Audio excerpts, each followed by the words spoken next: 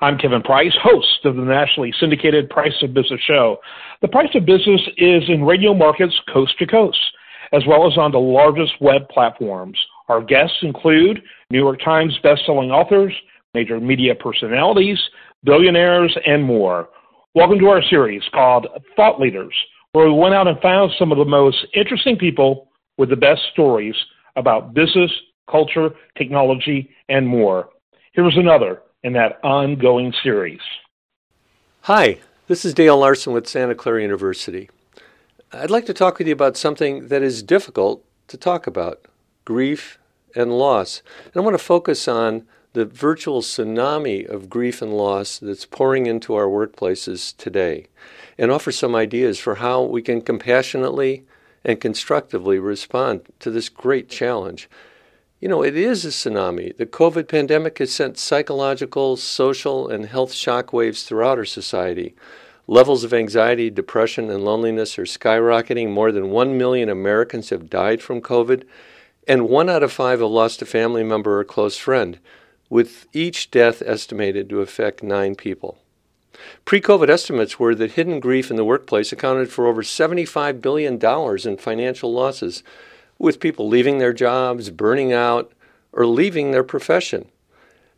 You know, no workplace can escape grief. You know, as people come back to in-person work, the conversations about grief and loss during the pandemic are coming back with them, and many of them are returning from a home in which the dining table had one very poignantly missing person. So the responses of peers, managers, and organizations are going to play a vital role in supporting the well-being, morale, and productivity of all the bereaved people who are returning to work. And here are some strategies and practices that can help us be successful in these efforts. I think the first step is recognizing grief. You know, we now know that grief is a normal response to loss, and most people emerge after the loss with a really resilient outcome and often personal growth as well. Experiences of sadness, anxiety, depression, trouble focusing, fatigue, anger, and withdrawing from relationships are typical at the beginning of the grieving process. And think about the inability to concentrate. That's often a hidden characteristic of grief and might not be understood by others as being caused by the loss. And it can lead to increased pressure at work to snap out of it. That leads to increased distress. Also, difficult days can come on the anniversary of the loss, during the holidays, like the holidays we're now experiencing, the celebrations that they typically have in their family, a birthday, an anniversary.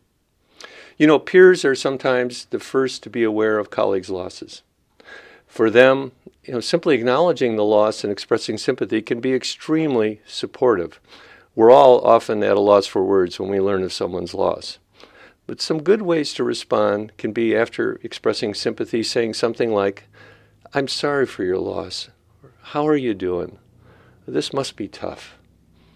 There are also lots of unhelpful ways to respond, such as discounting responses like "time heals all wounds," or "right, but you knew it was coming." You can never get in any trouble by simply listening, not offering quick advice, not asking a lot of questions, and by simply being present to the grieving person, even for a very brief encounter. Managers can ask, "What can I do to help? Do you need more time at home? Would you like me or someone else to share any information with the others? Do you need help with your work?" So flexibility is key because grief responses are idiosyncratic and depend so much on the nature of the loss and the life context of the employee. Now, I want to recommend some resources. The Hospice Foundation of America has a free and very helpful brochure, Grief at Work, a guide for employees and managers. It's available at their website. I think everyone in the organization needs to be aware of the bereavement policies that are in place, the other resources available through work and through the community, such as EAPs and local bereavement support opportunities outside work. These are often accessible through local hospice programs or organizations like Compassionate Friends for loss of a child. If the person welcomes offers of support, these resources can be very helpful. Finally, here's a really uplifting point. The meaning and sense of purpose we can find at work can itself be healing. And when we feel supported and validated at work, and not alone in our grief, hope can return and light the way into a brighter future. Thank you for your caring acts, and best wishes for the holidays.